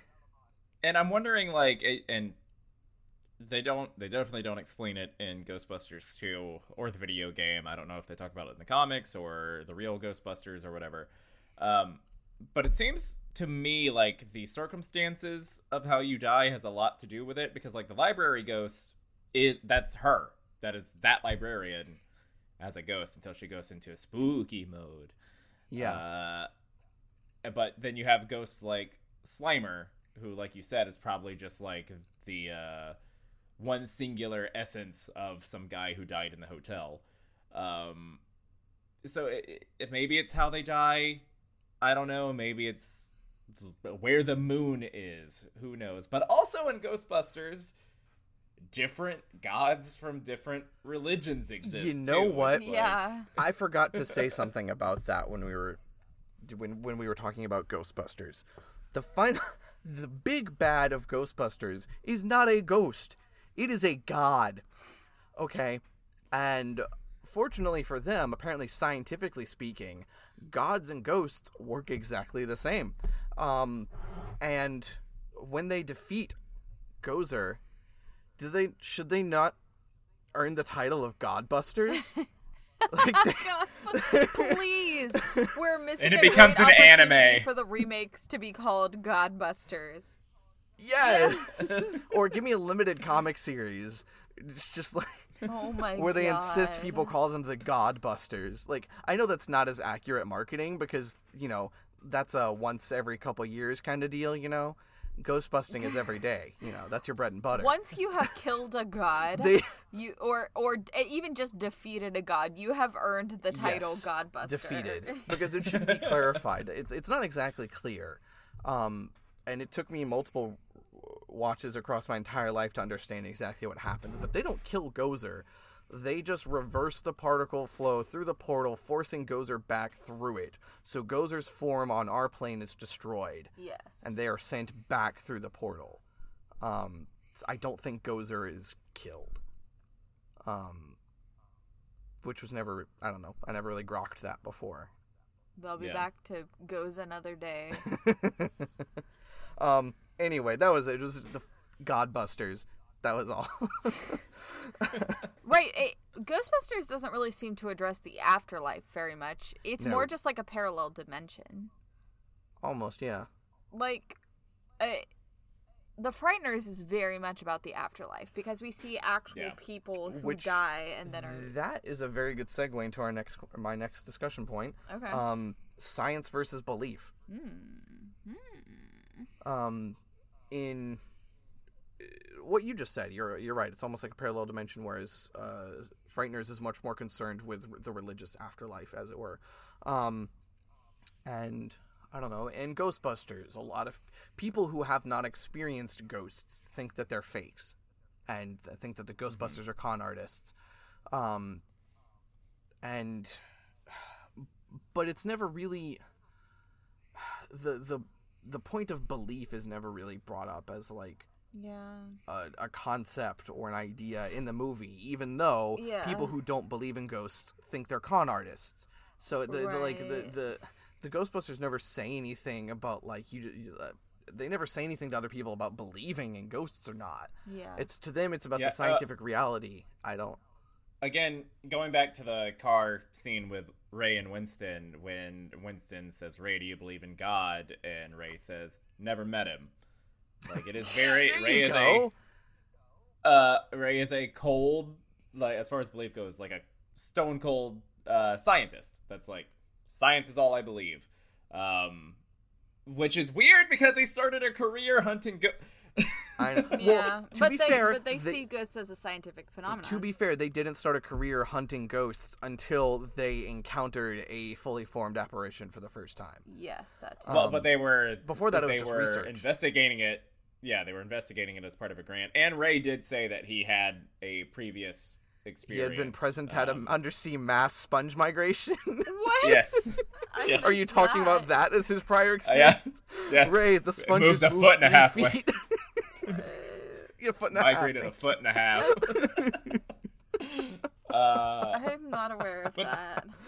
But no, it's weird. Ghostbusters definitely is more science focused, but they touch on the religious aspect a little bit. Well, obviously they fight a god. Yeah.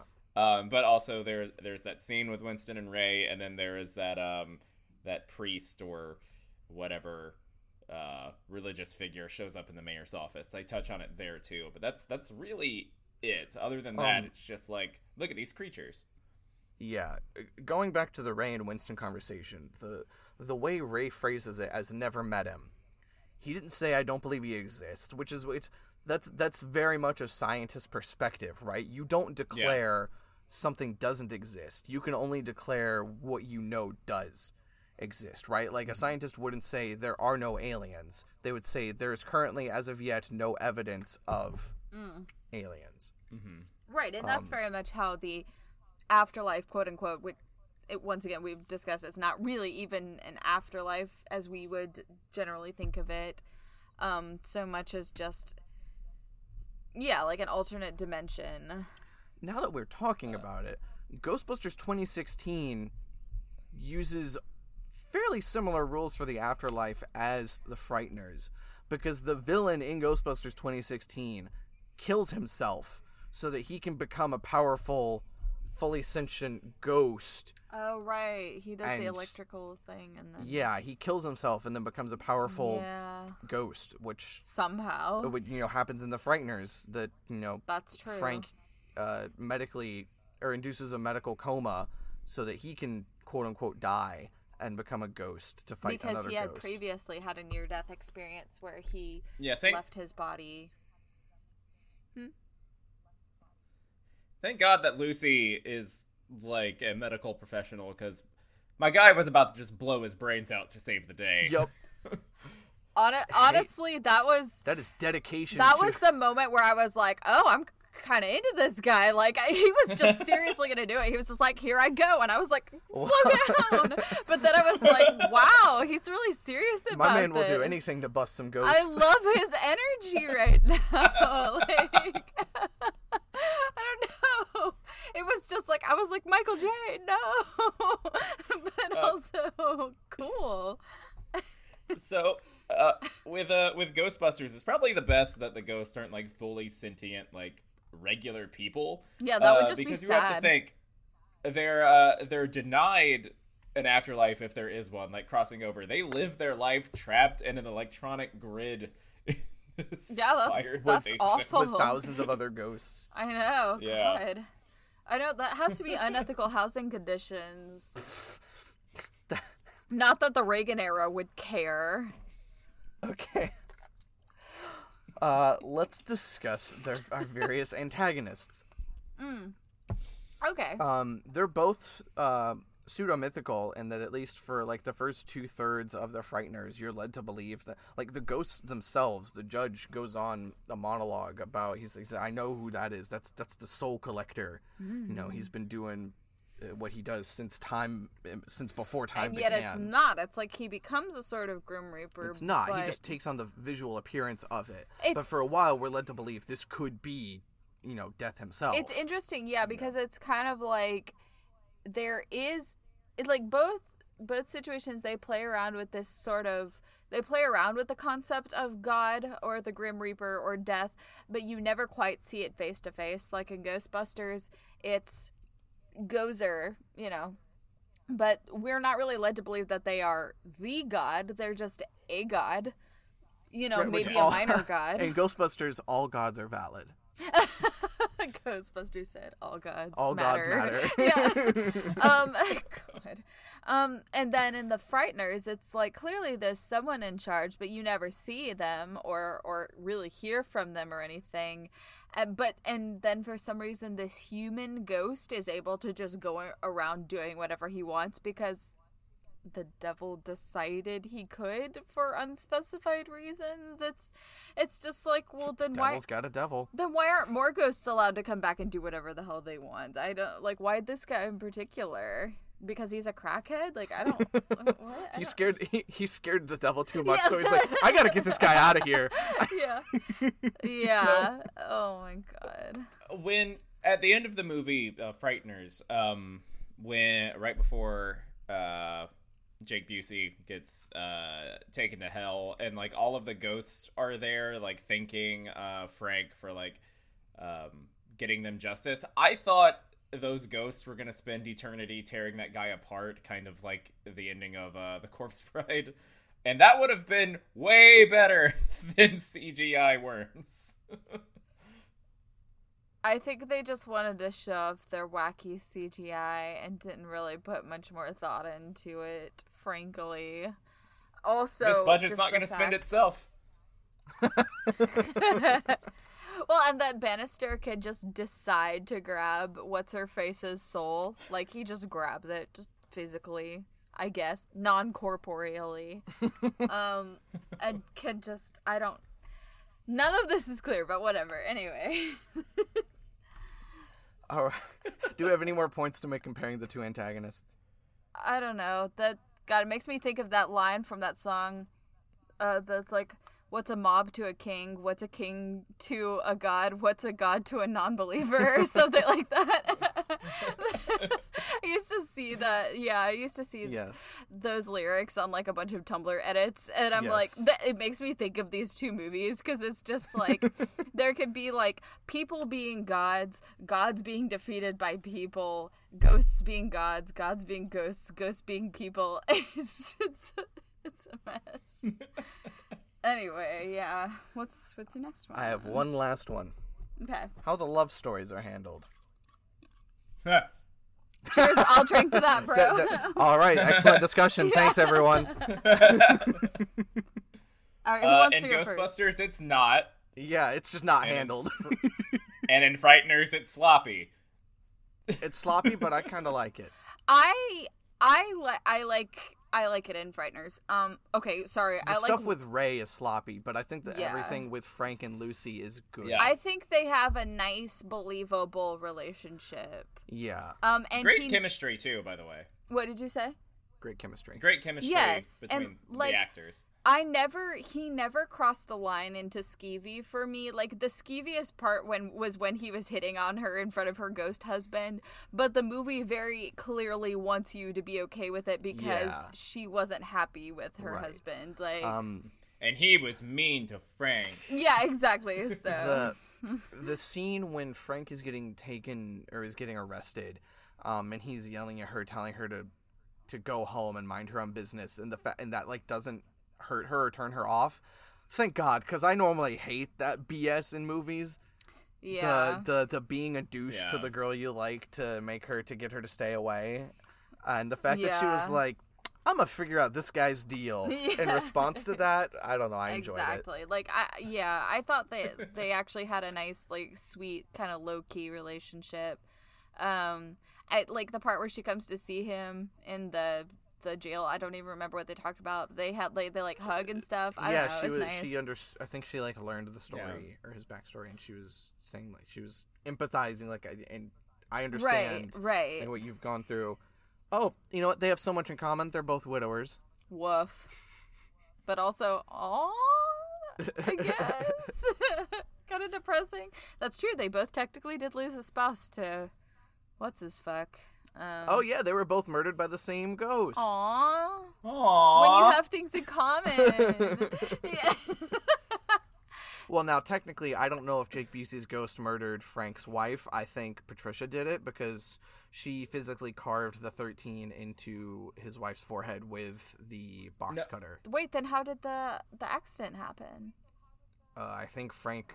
Okay, the odds of the accident them happened because of the argument. Oh, Okay, hold on. No. Let's lay this out. Even remember. The accident happened. We were led to believe the accident happened because they were in an argument. Okay. Frank's wife was still alive even after being ejected from the car or dragged. So we're led to believe that Jake Busey and Patricia happened to be in the area at the time to kill her. Yeah. So we either believe that coincidence, me. or we follow that thread to Jake Busey's ghost caused the car to run off the road. I assumed that was what it was because it seems really weird to me that the physical human Patricia would just happen to be there. Right. That may not be what happened, but that's my headcanon because it makes more sense than they just happened to be there. Does it? Don't we see in Frank's flashback when he's finally putting everything together and starting to remember the accident? Don't we see the Grim Reaper guy with his hand in her chest, and then I don't Patricia remember. walking out, and because Patricia did the carving, and that's why she took Frank's but box cutter. how could Patricia have been there if she didn't? If they hadn't discussed this,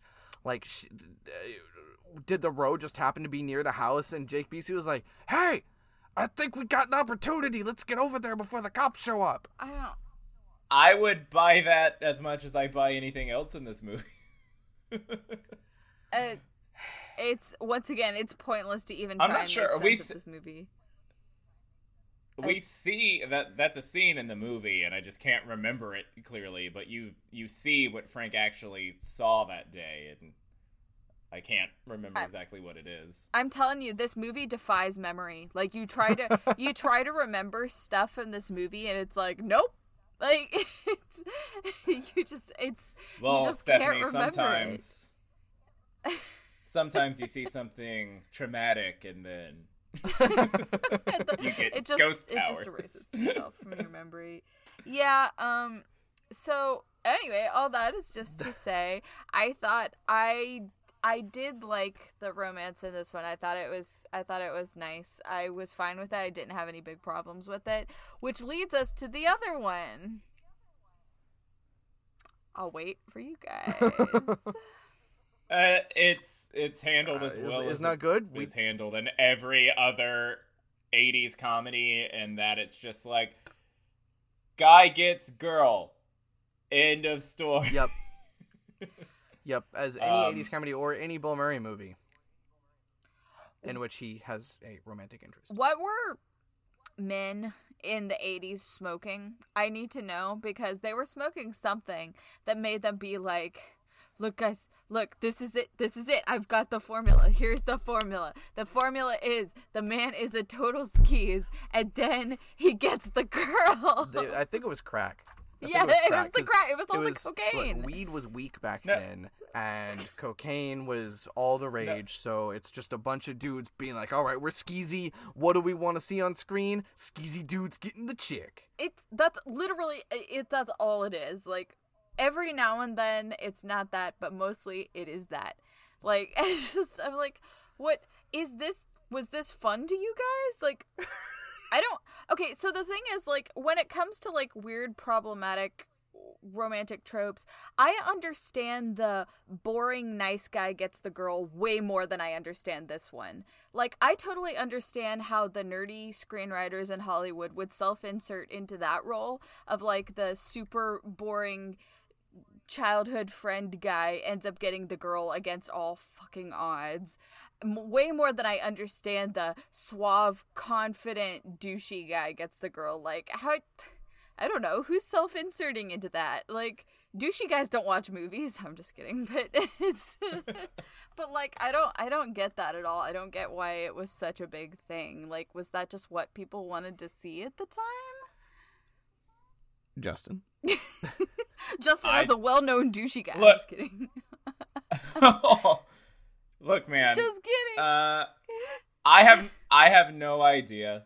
But this is the first time, because I knew we were going to talk about it. This is honestly the first time I've even thought about the romance in Ghostbusters. Justin. Men continue to disappoint. Just kidding. I love you, buddy. I love you too. Look, all Stephanie is saying is someone with that hairline and that personality does not get Sigourney Weaver. I'm sorry. If you look like Bill Murray, no offense to Bill Murray, you better be the nicest fucking dude to that woman. Like, because if you're not, I'm just never going to believe that you're gonna get Sigourney Weaver. No. Or Groundhog Day. Oh, Andy McDowell. Andy McDowell. Yeah, like, it's... No. It's...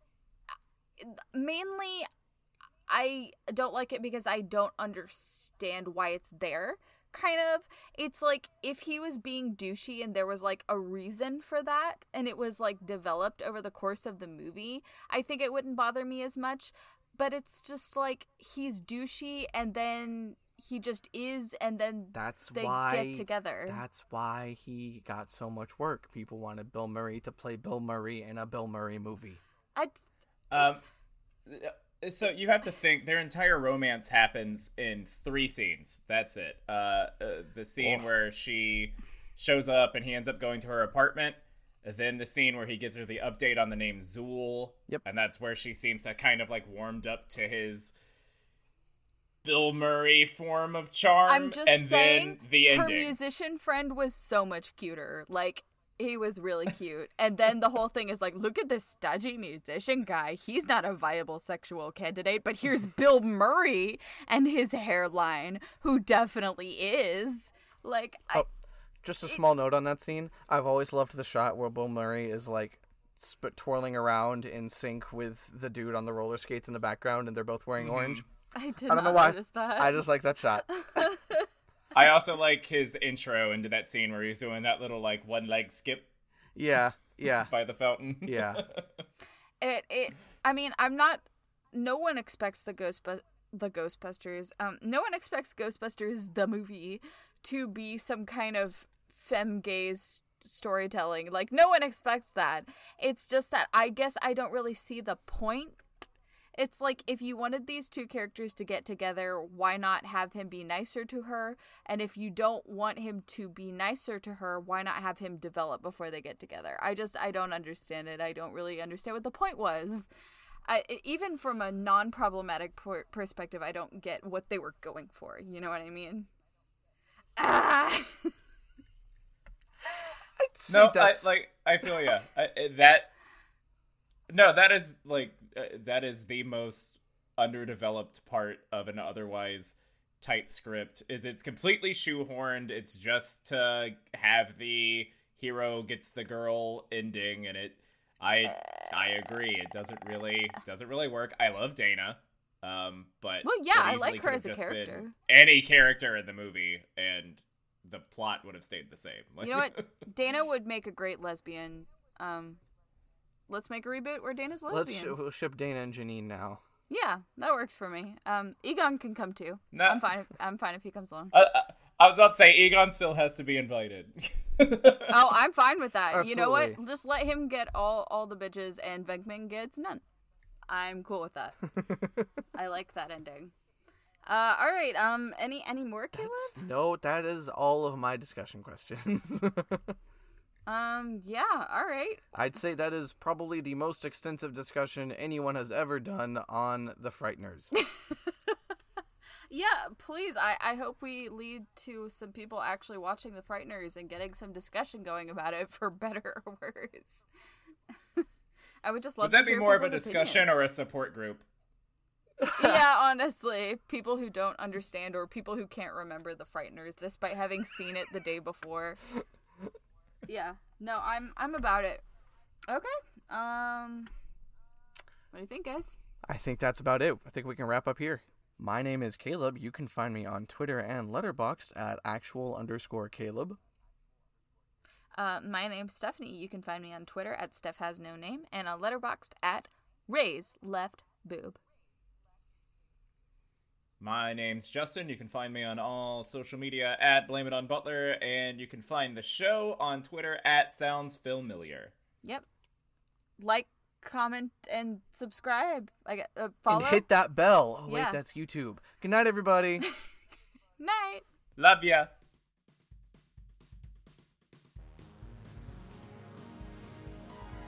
Thank you so much for listening to our show. You can find us online on Twitter and Instagram at SoundsFamiliar. If you'd like to get in contact with us, drop us a line at soundsfamiliar@gmail.com. We'd like to thank our friend Chelsea for our logo. Be sure to check her out on Instagram at ChelseaBHDesigns. We'd also like to thank Shane Quick for our theme music. If you feel so inclined, please leave us a review wherever you get your podcasts. Be sure to tune in every Tuesday for new episodes. We'll see you next time on Sounds Familiar.